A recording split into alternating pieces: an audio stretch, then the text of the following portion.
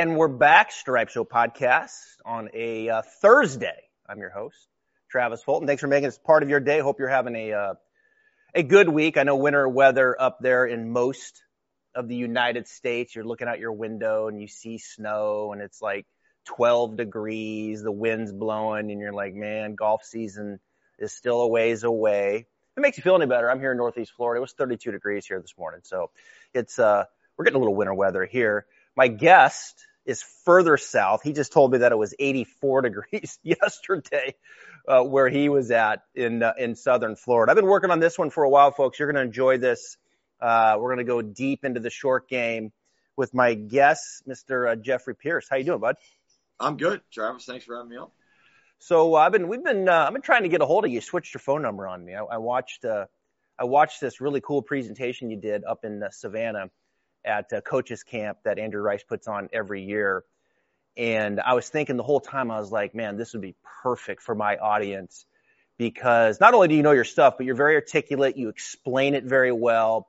And I think reading lies around the green and then how that should dictate the type of shot you're going to hit, I think is going to be brilliant here today. And I think our audience is going to get a lot out of it. Before we get to that, though, I got to ask you, you've been doing this for a long time. You just told me you've been out there on tour for about 14 years.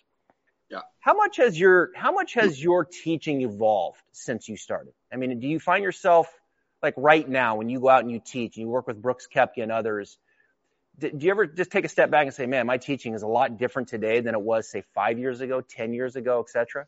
There's no question. I should probably refund most of the people from the first half of my career. I think that's in any industry, in any job. I think, somebody that has been in there for, a decade to 2 decades, you gain a little bit of understanding and knowledge of what's going on a little bit more than you had. And you realize that you maybe, wrong is the wrong word sometimes, but you certainly went about it in an ineffective or kind of floppy way. So there's definitely things that I've 180'd on that as I've learned and got to see sort of the reality of what happens at high level golf versus sort of theory. You definitely learn. And then the biggest thing is being around the coaches that have been out there for so long with success. So you pick their brain, you get a little experience yourself. Technology has changed so much. We can measure like the guys that are on the cutting edge of instruction.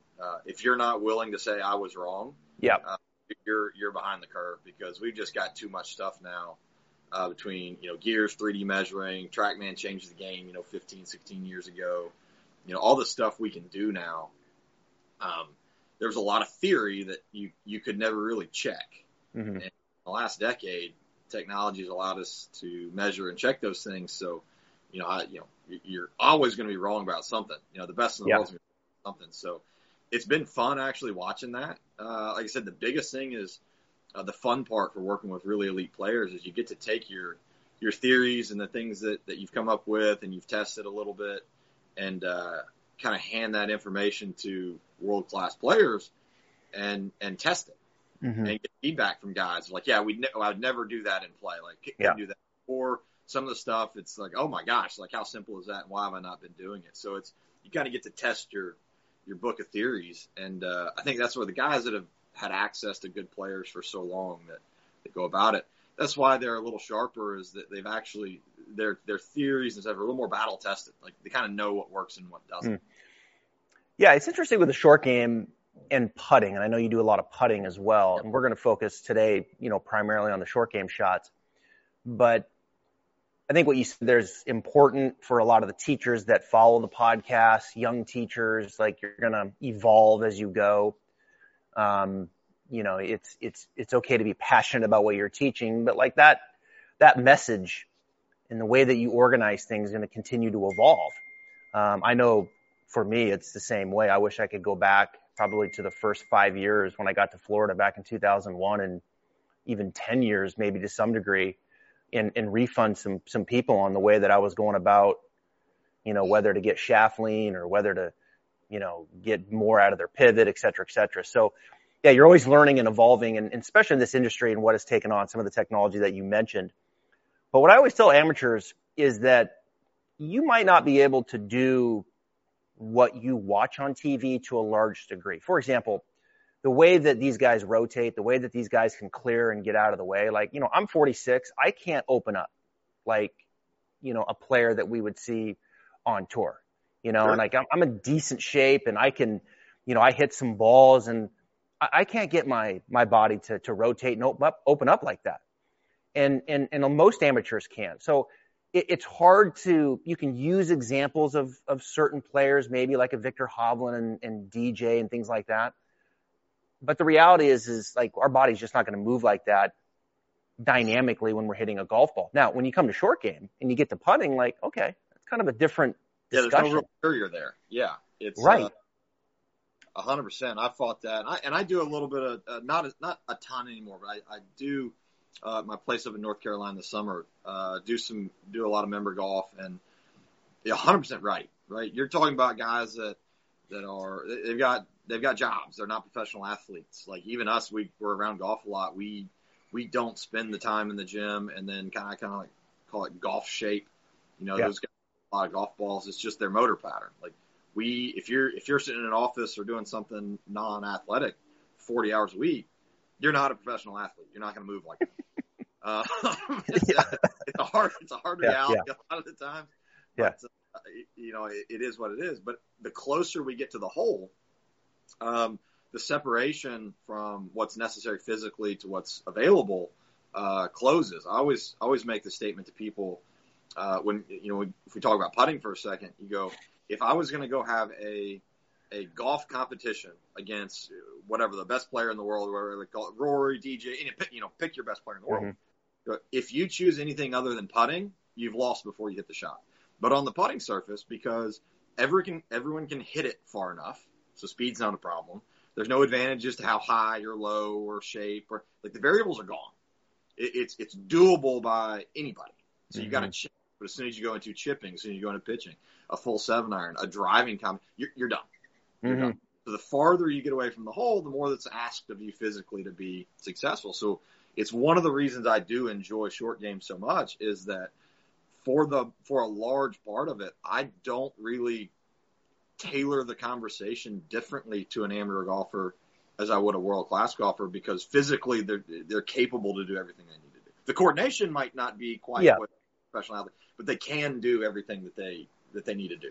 Right, and they can get really more instant results, which a lot of people are looking for too. Whereas hitting, your point, like hitting, if you're trying to teach an amateur golfer how to hit, a driver farther or a 5-iron higher, right? That takes some work. They're changing a motor pattern. If they're duffing chips in 10, 15 minutes, you can get them to hit nice, solid spinning chips. Yeah. And it's the immediate improvement is possible there. So if you're an amateur golfer looking to get a little bit better, I mean, the short game and putting is low-hanging fruit. If you're not already really good at that, like go get better at that because you can get better fast.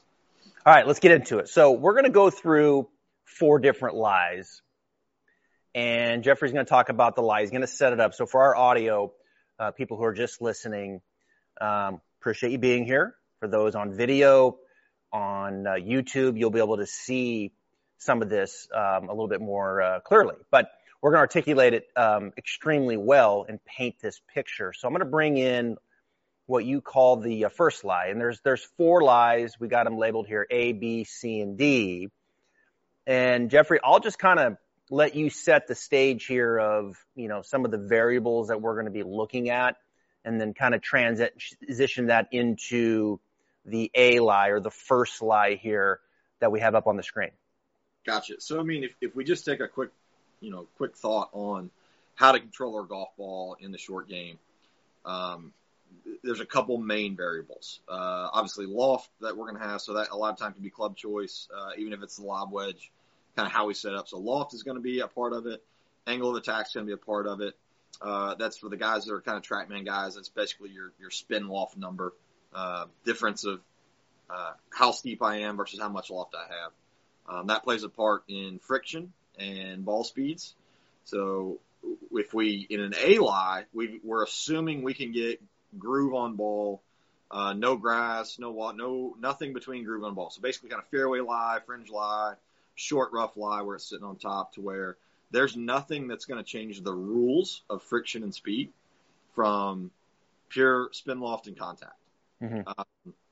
The things that we start as we go through some of the rest of these lies, then we'll come back to the A-lie. When I start getting grass, when I start getting water, when I start getting sand between my ball and my club face, that's essentially going to be a loss of friction. And so we're going to lose some spin, but there are some trade-offs to that. So as we lose spin, we usually gain trajectory. So the biggest thing when we're reading lies, and this is sort of the biggest thing we'll do week to week on tour, is like if I'm hitting a 7-iron out of a fairway, it's the same pretty much everywhere. I might change my yardage a little bit for elevation or temperature, but it's the same mechanics. I really don't change anything. The biggest thing we're looking week to week is what type of grass are we playing in? Does the ball kind of settle to the bottom around the green? Does it stay on top? Those are the variables that are hardest to the word you predict. That's what we're trying to do. And if we can predict what's going to happen in that impact, how much friction can I keep or lose intentionally, we can at least get a better idea and again, predict how hard I need to hit this to get this shot to at least be a functional shot. So when we look at A-lie, for the people that can see that, I'll just kind of read off of it. There's no media or grass between the ball and the groove, full control of all of them. And like I said there, this is kind of like you'd be chipping or pitching from the fairway, short grass to where nothing's going to be in the way. And this is where we would sort of start a player. Like I need to be able to hit this shot with a lot of control because there's nothing funky about it. It's literally, what loft did I choose? How hard do I need to hit it? I'm going to make good contact. So as we're going through this and I introduce it to anybody, we're going to assume quality contact or at least control of strike. Yeah. If we don't have that with a player, we've got to kind of work from the A-lies to go, are our mechanics saw enough or do we understand how we can just pitch and chip sort of on a standard lie? That's baseline. If we've got a good strategy for that, we get to move on pretty quickly. So let's assume that we do. But in the A-lie, without getting into specific mechanics, we need control over spin loft, or I need enough angle of attack to guarantee, contact and where the low point of that arc is. And I want enough loft to have a little bit of spin on some shots or go down and wedge if it's supposed to be a releasing shot. Mm-hmm. We're essentially, if we think about wedge play from the green side, we're either intentionally gaining spin or losing it and gaining trajectory or losing it. And then it just becomes a how hard do I need to hit it with those variables. That would be our hope to make it a really simple algebra problem. Yeah. So on this particular lie, which is a pretty good lie, or very good, like could be sitting in the fairway, could be, like you said, sitting up a little bit in the rough. You see a couple different techniques on tour, and I'll just kind of demonstrate here for a second. Like you see, I think about a Jason Day, where it looks like the shaft and the lead arm kind of stay in line, very passive wrist hinge. Mm-hmm. It looks, Jeffrey, pretty wide going back, maybe a little narrower coming through. You see the left elbow kind of fold, left wrist definitely into a little extension. But there's not a lot of radial, not a lot of wrist hinge you see, in that particular player. I think Will Zalatoris hits a lot of shots like that. Mm-hmm. And then, other times you'll see players, they'll maybe take on a little bit more radial. Yeah. But the club head just gets maybe a little bit above the lead wrist. There's not an excessive amount, let's say, greenside. Where do you tend to gravitate for like an amateur player on just, ensuring fairly solid contact, some friction, got some control over the ball, nothing crazy?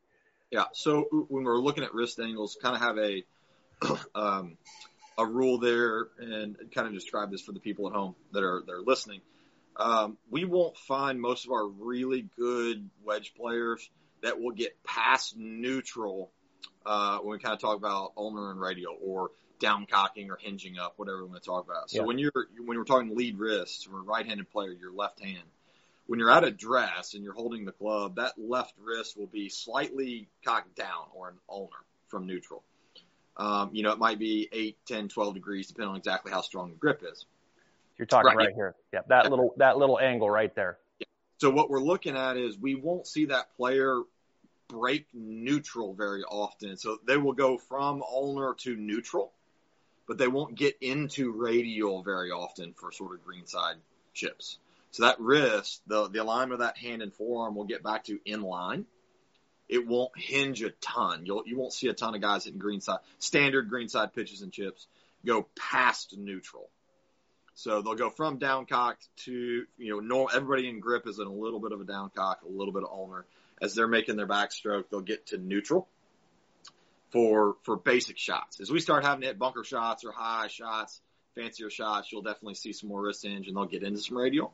Mm-hmm. But for the standard and the amateur at home, if you're struggling for contact, I would calm that wrist down and definitely not get past neutral.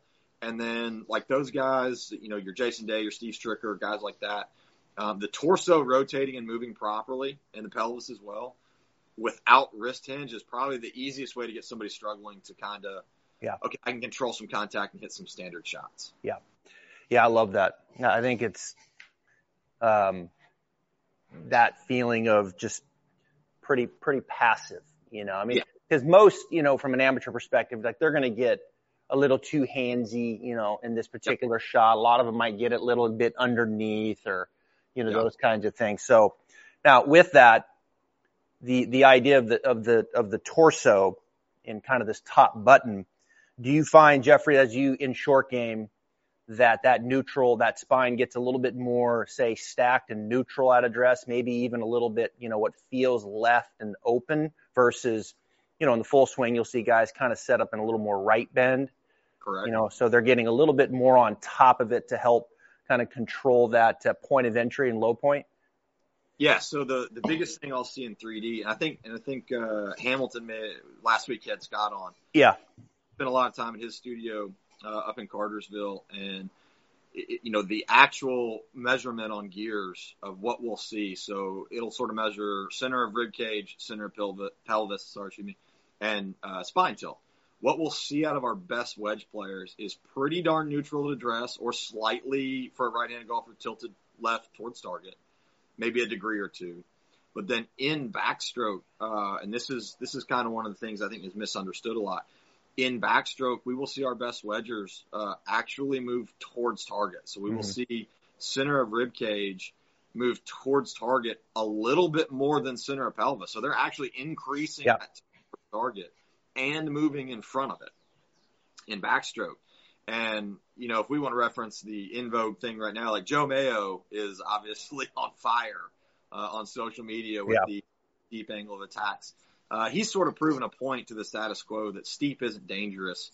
And I've done a lot of business with Joe. Joe knows that no tour players out there are just ripping 15-degree angle of attacks off on standard chip shots.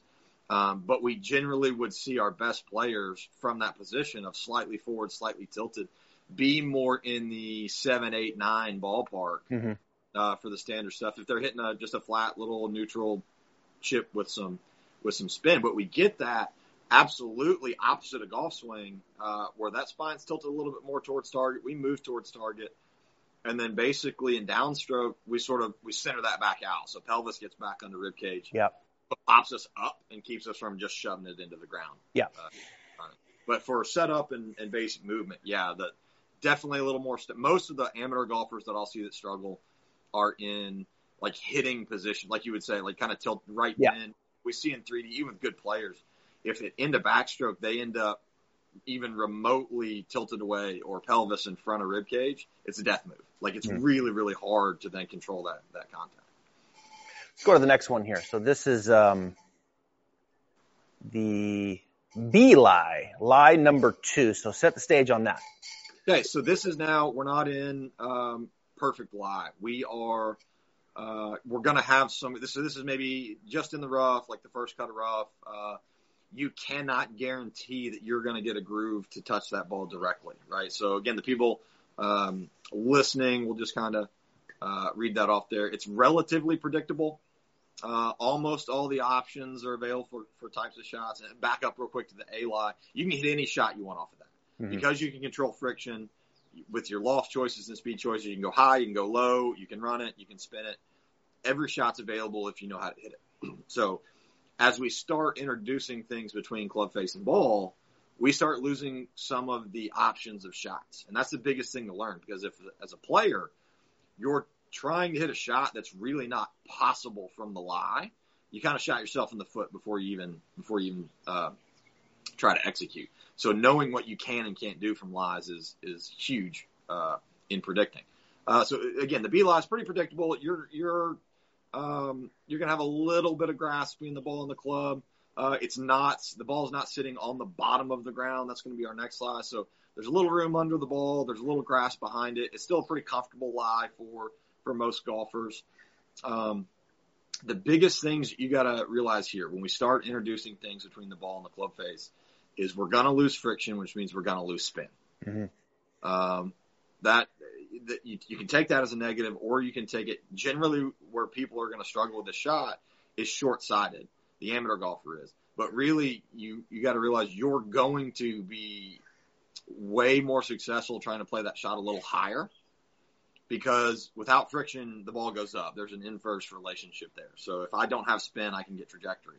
So unless this pin is a long pin, then it's super easy to just, grab your sand wedge or gap wedge, hit a normal chip. It's not going to get spin, and it's going to release. Mm-hmm. Super easy to play a running shot out of this lie. Because you can still get contact. It's not you're not looking at super, super thick grass. But if you're short-sighted, this is I have to go up because I'm not going to spin it. And that's where the player that's going to expect the same spin and trajectory out of the A lie, they're going to do two things. They're going to not hit it hard enough because it's not direct contact, and they're not going to have spin. So they're going to get a ball that releases. They might not even get it to the green. So those are the pieces we've really got to look at when we start introducing mm-hmm. grass. Speeds change and spin changes there. So a little more framework here is needed, right? Like where the first one, you might see that little wider approach going back with, like we talked about with Day, where it's a little more passive. Here, would you start recommending, okay, let's start getting that club head to climb a little bit more. We definitely need to get a little bit more radial, club head working up. We certainly want to keep the sternum, on top here as well, and not letting that drift to the right. Do you like weight forward, and do you like let's get some more wrist cock going back earlier on this particular lie? What I'd say is, and this is where you have to decide what shot we're hitting first. So if I'm going to play this as a runner, I'm intentionally this is going to be a little lower and it's not going to have spin. I want this to run out. When we start talking about not being able to predict contact, I can guarantee a few things. So if I am still that wide and a touch shallow, I'm going to guarantee I don't get groove on ball, which in the B lie, I might be able to, I might not be able to if I just play my normal shot.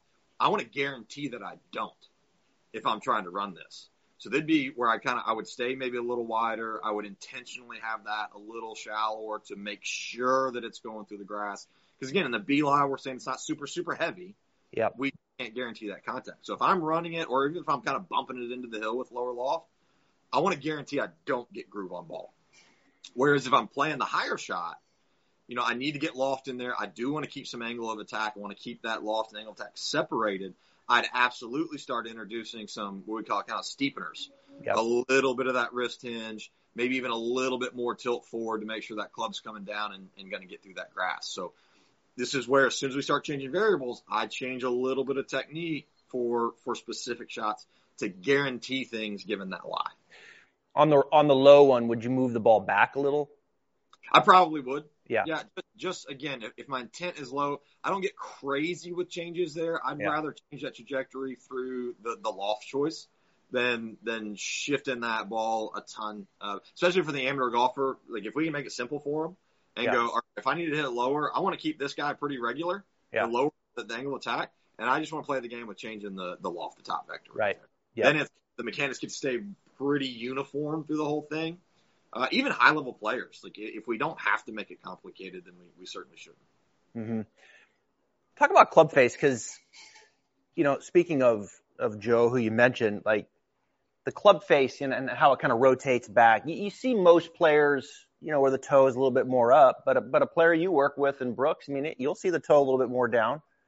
Sometimes on these particular shots, you see Victor kind of abandoned maybe the face a little bit, rotating back, and it's okay to, see the club face down. Is there, obviously you can work around a lot of different things, but to mid-handicap listening, would you prefer, let's just say where we're trying to pop it up a little bit, a little more medium trajectory. Sure. Would you prefer to see the face rotate, say a little bit more toe up? I would, my preference is that we're going to take care of that at setup. Setup. You would sort of see that if you're looking at video in there at the, whatever we call it, P2, whatever, where it's parallel, you would certainly see the face, or kind of that leading edge not match the spine, but it will be a little bit open. Yep. I would say, let's take care of that at address, get the loft open and the grip down a little bit. That helps us pop it up. But then the same movement, so they don't have to change or intentionally rotate open.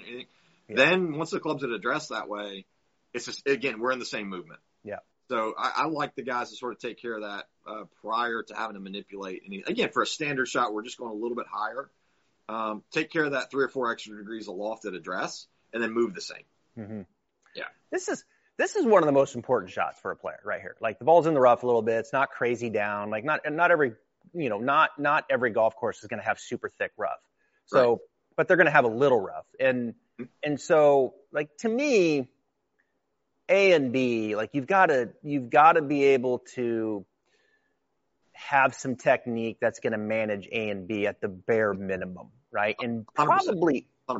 probably B more than A. Like, I find that if you can show someone this type of shot, like that goes a long ways in their confidence and their ability to hit maybe some of the other shots and kind of build off of the technique of this one.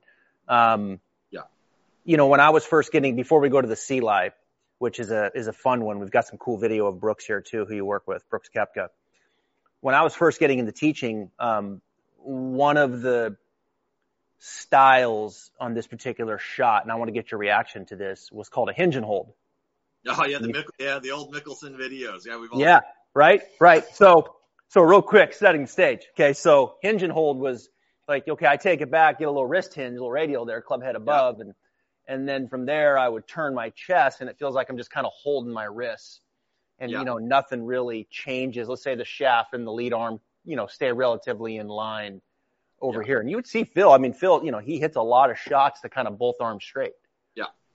He's also 64-degree wedge, 62-degree wedge part of the time. Yeah, right. So there's a little, he can hold that shaft lean and still have a whole bunch of loft. So his top vector gets to stay way up there.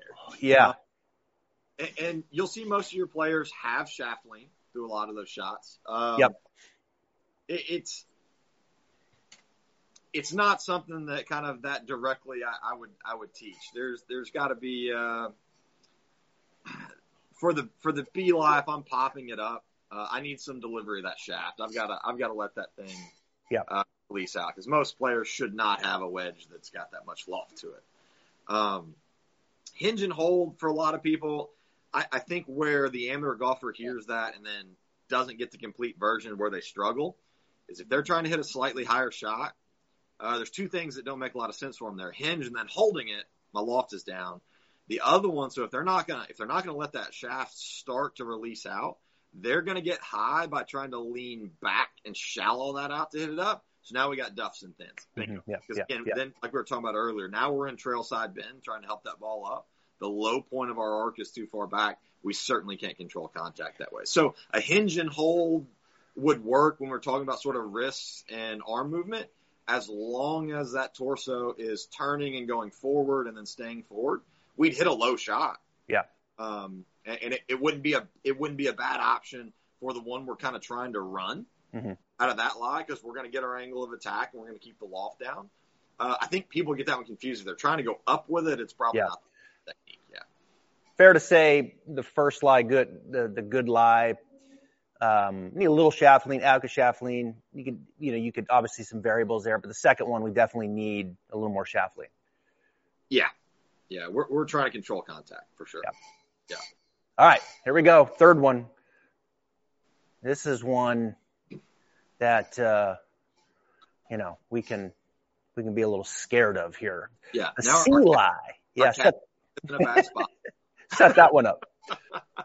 So this, you made a good statement. This is not necessarily going to be on every golf course. I'm going to need some taller rough, right? This has got to be some thicker grass. So we're going to see this like in your bluegrass, down in Bermuda, you can get these lies. It's going to look a little different, but sort of the difference between a B lie and a C lie, just to describe it to the people listening. A B lie is obviously in the rough, and I can't guarantee ball on groove contact, but there's some space between the ball and kind of the bottom of the ground. The C lie, that ball's sitting down. So regardless of the height, like Bermuda might only be, nowhere near the length of a bluegrass, but that ball sitting on the ground and I can't get groove on ball would qualify the same way. So that's sort of the difference between the B and C. It can be super thick grass. It can be thin grass. So you got a couple of variables there, but the rules for C lie are it's on the ground, which makes it a little bit more of a tricky shot. Mm-hmm. But again, here there's no chance we get groove on ball contact, so we can kind of throw that out. At no point can I hit a little spinning chip out of this lie because I'm not going to get groove on ball here and control my friction. So that being said, I must play by the rules of no spin. I've got to use trajectory here. So, and I think in a second you've got some video and some frame by frame of this shot, but this is sort of, we call it, and I stole this from Pete Cowan, just on the name, the cut and hold. Not cut in the sense that we're slicing it.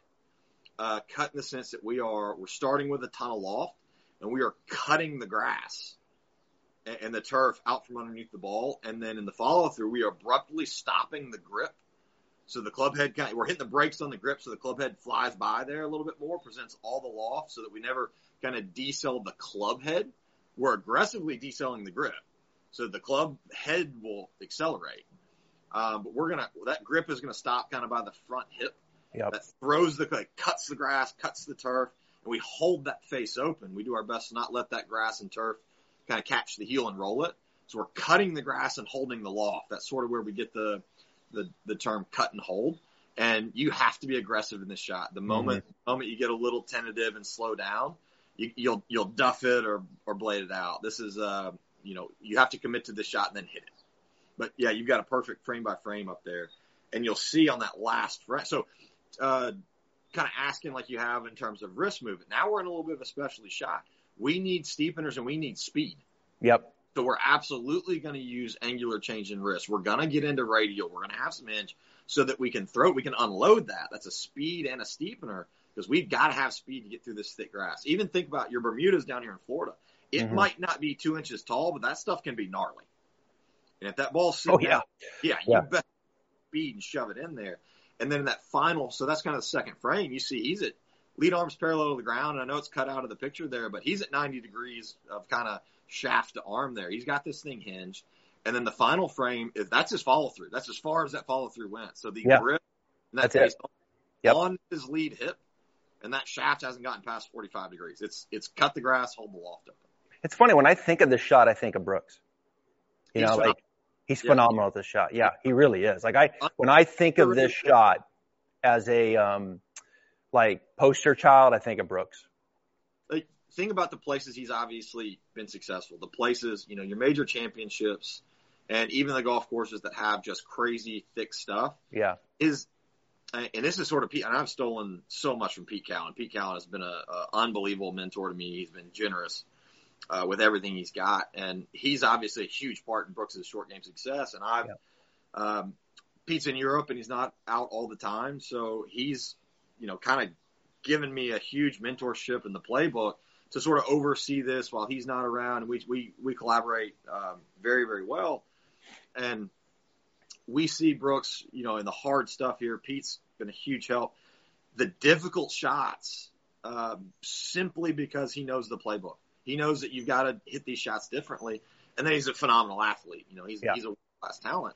But it's literally, I know Coach Saban just retired, the best coach in maybe the history of college football. He's got an unreal playbook. You could go take a less talented team and let him run his playbook and strategy, and they're going to beat more talented teams just because it's the strategy. He knows what he can and can't do. So a correct playbook, and then having the stones in the high pressure situations to hit hard shots. Yeah.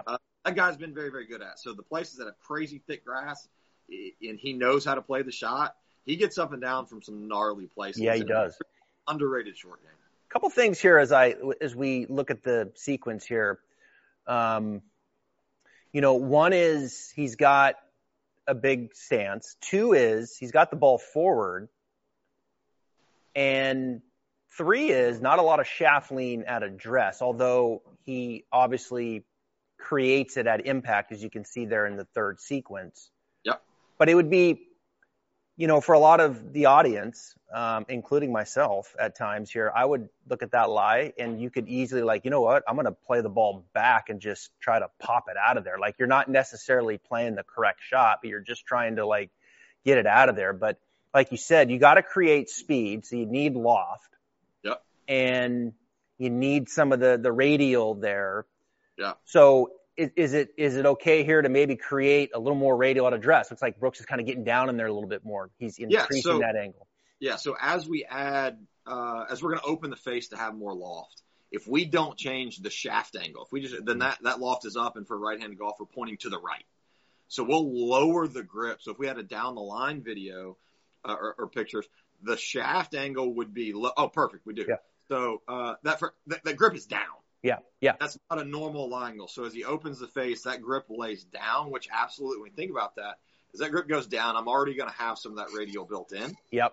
So, you got it right there. And it makes that face kind of look more left, the loft look more, yeah. It does, but in 3D, that loft is higher and pointed at the target. If you put a T on that face, or like a face angle magnet, it's maybe 70 degrees aloft, but it's pointed at the target. Mm-hmm. So for the amateur golfer or the golfer that doesn't quite understand that, as I'm opening the face to add loft, it's pointed up and to the right. The leading edge might be pointed massively to the right, but if I lower the grip in 3D, that loft starts pointing back to the target.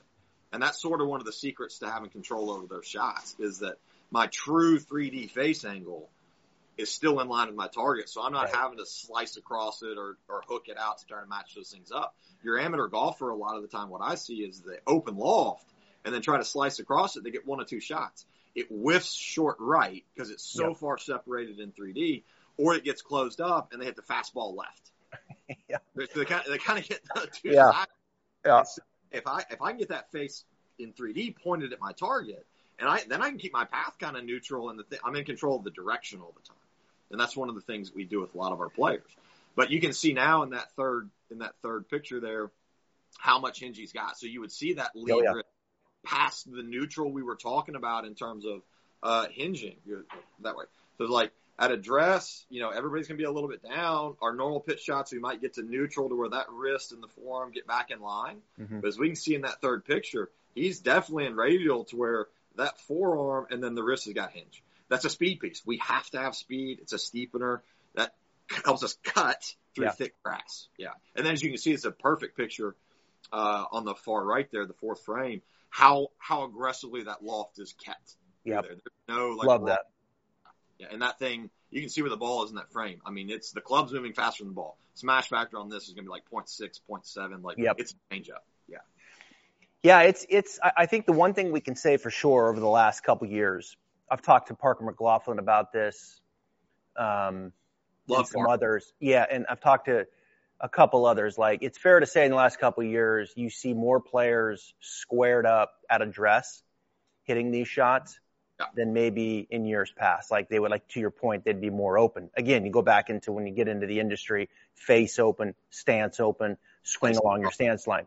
You look at Brooks, his feet look closed. His feet look like they're aiming right and his shoulders are square.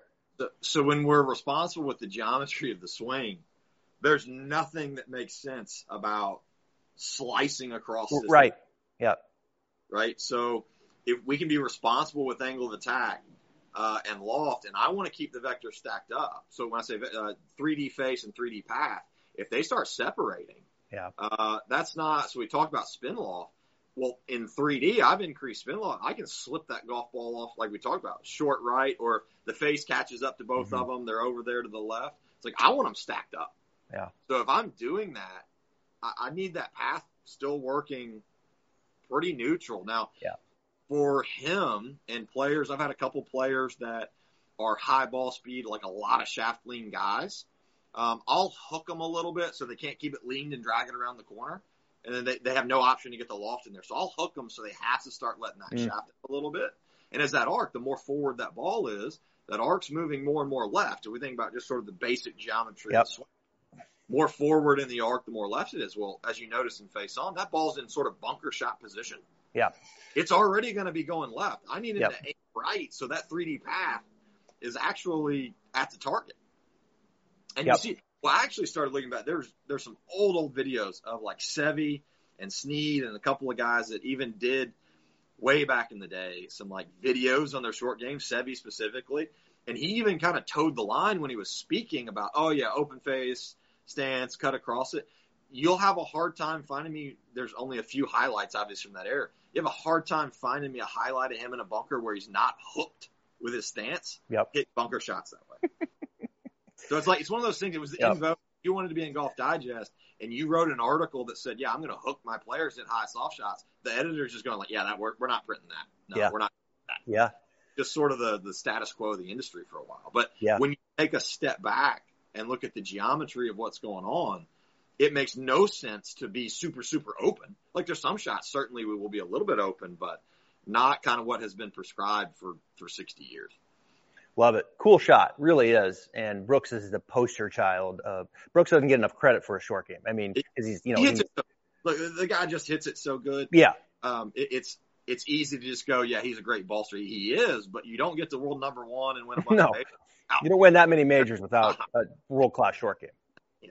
And one thing I do want to point out here, because it's sort of relevant, as we looked at bunker and we look at bunkers too, look at the forward movement from end of, like if you look at the second frame there on the face on, he's still kind of stacked up in neutral. Mm-hmm. But then you go into frame 3 and frame 4, how much forward he's moved in that downstroke. Mm-hmm. And we really see that in the legs. Like those legs have driven forward. He shifted his entire package forward to control where that low point is, especially in that thick stuff. Cool stuff. All right, we got one more here. So let's go to the D-Lie, the fourth one. So set the stage on this. Yeah, this is the one that sort of scares a lot of people.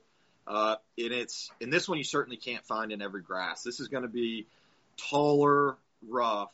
So again, you're kind of in fescues, you're in bluegrasses, and it's the one where long grass is kind of laid down into you, so into the green, grass is laid down, and the ball's just sitting on top. Mm-hmm. So when every golfer walks up to that, and it's like, oh my God, what am I going to do here? Like, and if they don't know how to play this shot, they're either going to hit it 2 inches in front of them, or they're going to skull it over the green. It's like the two options they've got. When you know how to play the shot, actually one of the easier of the 4 lies to predict, at least. We play this shot a lot like a bunker shot. There was at the presentation I did that you were at Andrew Rice's coaches camp a handful of years ago.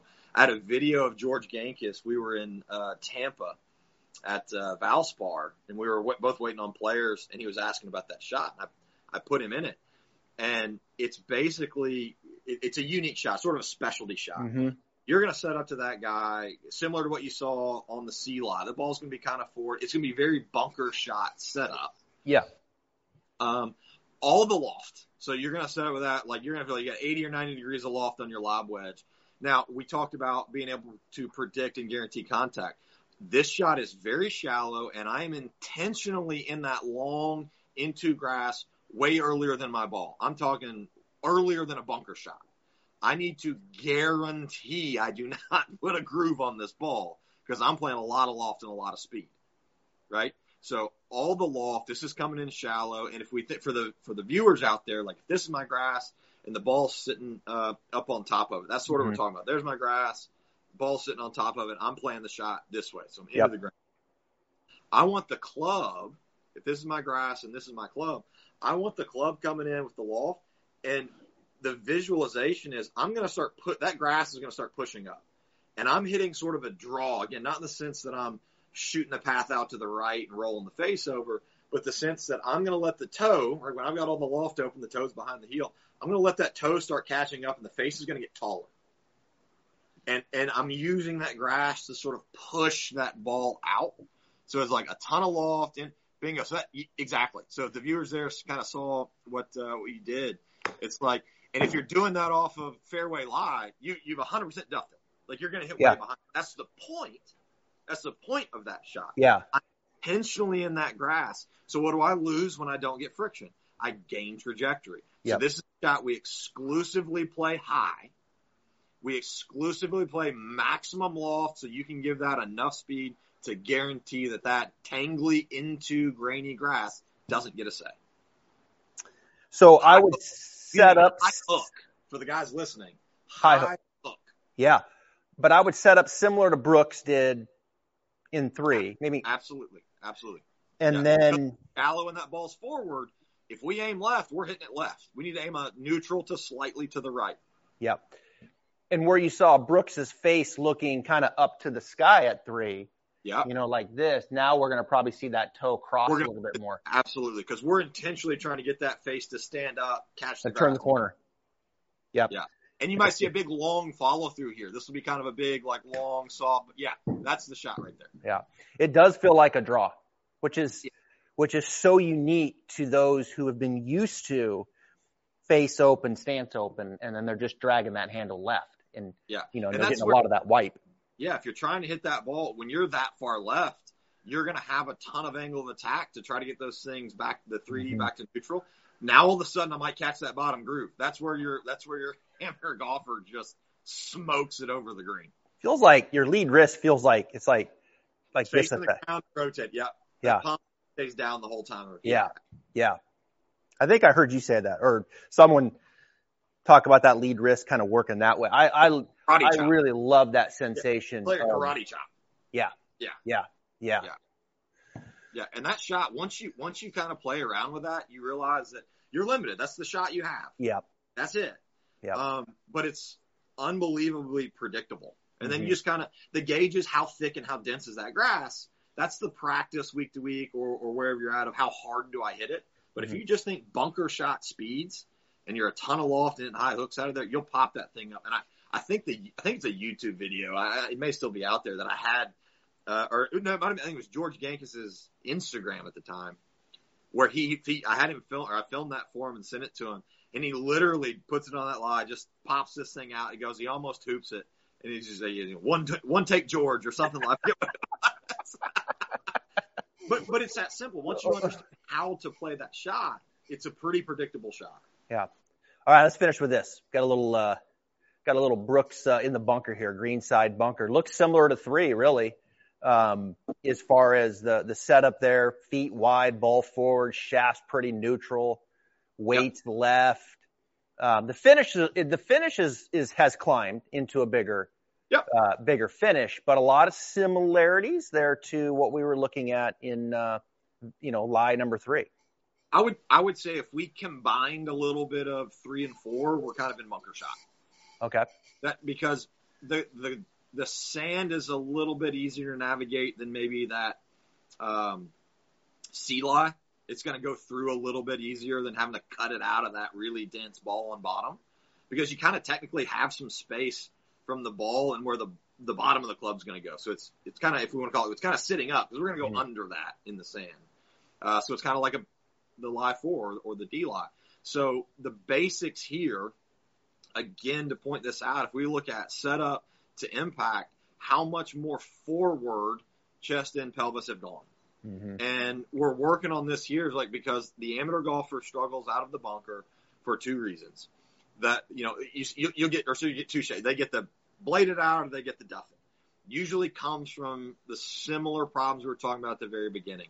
They equate hitting a high shot, if we think angle of attack and loft, they equate hitting a high shot to, I need to help that up, and they give up all their angle of attack. Again, circling back to Joe and talking about how steep you can be and still be successful. Yep. What you can't do is be, 2 or 3 down and super, super shallow. I'm not saying we can't hit shots there, but man, we are living on the nice edge. The moment we're early, we're super early, and the moment we're late, we bladed it. So we make sure our players are moving forward enough to get those centers forward to make sure we keep angle of attack down. So if I want to hit the ball higher, I need loft. So you can see it addressed there. Yep. 75, 80 degrees of loft. That thing's laid open, grips down a little bit, similar to what we saw in C and D lie. But the forward movement there for bunker shots. If an amateur golfer is struggling, what I'd tell them to do, the first thing I tell them to do, if they're not standing in front of me where I can watch the other variables, is play all the loft and try to shove that club under the ball and leave it in the sand. And if you're blading them and sculling them out and you do that, I guarantee you start popping those things up soft. Then you kind of back it off and how do I get into a follow through? But if they'll start getting the arc deeper in the sand, the amateur golfer will generally have a little more success. They're afraid of the sand. Yeah. A lot of times. So if I'm trying to help that up, two things happen. If I lean back to help hit that shot up, I'm bringing in early sand or no sand, and I'm generally going to have to be de-lofted to stretch out to the ball as I move away from it. So I've got two problems. I don't have any separation of face and pass, so I'm not going to get any spin. And if I do get good contact, it's a fastball. Yeah. So I need the steepness. When amateur golfers struggling, shove it in the sand for a little while and see that thing pop up a little. One thing I think that's always kind of a learning curve for amateurs, and I totally agree with that. I would say that's one of the areas that I've changed over the years. I think early on I would be like, okay, long swing, enough swing them to the finish, that whole thing. But I think now I agree. I think I've transitioned more into, okay, yeah, let's get some swing, let's get some hinge, but we got to get down and then just kind of feel like you just kind of leave it down and turn through. And love that. I'm totally on the same page with that. It's hard for that amateur golfer. If they start eating speed and you tell them, all right, we're going to leave this down, we're going to put this down. As they start adding speed, it doesn't stay down. Right. When they start giving it full speed, the force pulls it into follow, and all of a sudden you take a video and it looks like a normal bunker shot. But the amateur golfer doesn't have enough speed because the few they've hit good go way too far. Mm-hmm. So they slow down. Now we're doubling down on. Now I'm slow and spin loft slows. Like they just work themselves down the spiral of the things that make sense in their mind logically are the worst things they could possibly do. The other thing I was going to mention here, and I'll finish with this, is like when you look at Brooks and you look at how, it's a 3/4 backswing. His left shoulder still kind of right there on top of the ball. Like, these guys, when you look at the full swing, there's this, there's the turn, the left shoulder's working back down behind the ball. There's some hip turn for some, but there's this loading sensation, right? And obviously the club's going to get 3/4 or complete. If you look at Brooks, like he's taking a 3/4 swing, but it's a little more independent per se, arms and wrists, right? Maybe a little more independent from the torso, which I think oftentimes working with an amateur, you'll see, maybe some of the bigger and like learning, okay, let's be left, let's calm down, let's kind of work the arms and the wrists maybe a little more independent, keep the sternum forward, and then leave it in the sand coming through, rather than doing too much with the torso and the hips, and now they're moving off and those kinds of things. I think kind of showing them that in short game, like your arms and hands, perhaps maybe a little more independency in the backswing can help that point of entry coming down. Especially as we're getting shots that have to have speed. So when we're in short game shots where we want the ball speed to be slow, but we need it to go up, club head speed's got to be high. Now, if we get into full swing where we're kind of like, all right, we drift away from it and those full swing pieces come in, I can't slow the ball down when I hit. Things are going to end up speeding it up. So we need speed, but we also need inefficiency of energy transfer. So that forward nature, if he's turning and staying forward, I can't load and the body continue to go in those big full swing. I don't have all that range of movement. We don't want it. Mm-hmm. I want you forward and I need speed. So we get those steepeners in speed through some angular change in the wrists and the arms so that speed can be produced much more down than it would be if I'm trying to speed a 7-iron up. Like I need it a little shallower. I need it de-lofted. I'm intentionally getting the exact opposite of what good ball hitters do. It's like I need inefficient energy transfer. So if I wanted a guy to hit a 7-iron as inefficient as possible, he'd look like that at the top of the Well, yeah, and that's oftentimes what they look like, right? I mean, they don't.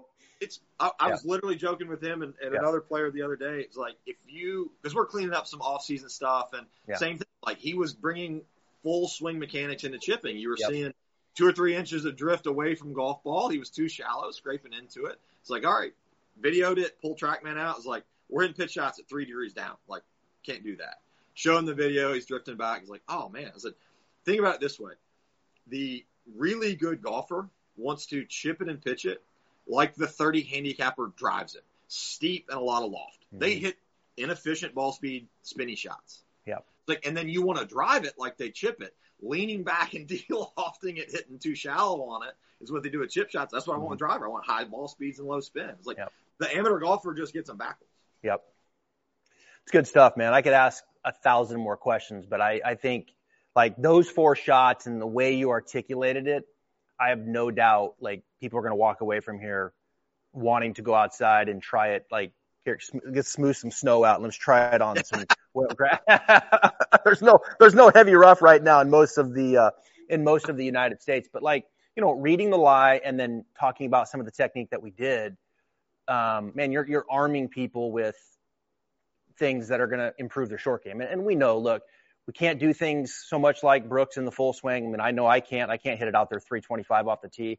You know, we can't get open like we see with John Rahm and others. But what we can do is we can read the lie and we can understand technique and learn how to hit these types of shots. Like you said, controlling spin loft. And by golly, you start pissing people off you're playing with because you start getting up and down from everywhere.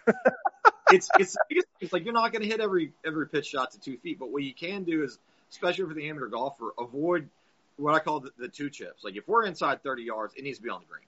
So if I'm trying to hit a shot from a lie that's not possible, I've got to accidentally get it on the green. Like at least choosing shots that are possible. If you think about it in terms of trajectory and friction, what's possible given my lie? If we just do that, we don't go in and hit a shot that was never in the cards. And then as we explore and practice a little bit, get a little touch for some of those shots, yeah, I might not hit everything to 2 feet, but I'm going to have an opportunity for par. I'm going to have a reasonable par putt from some bad places. Yeah. All right. Well, let's this summer we'll bring it back and we'll go deep dive on putting. Fair enough? Love it. All right, man. Hey, Jeffrey Pierce, I know you don't do a lot of these. I appreciate your time. You're a busy man. And go follow him, man. He doesn't do a lot of these. He doesn't like it, but he's one of the best out there. So this is great information. Can't thank you enough. Travis, my pleasure. Anytime.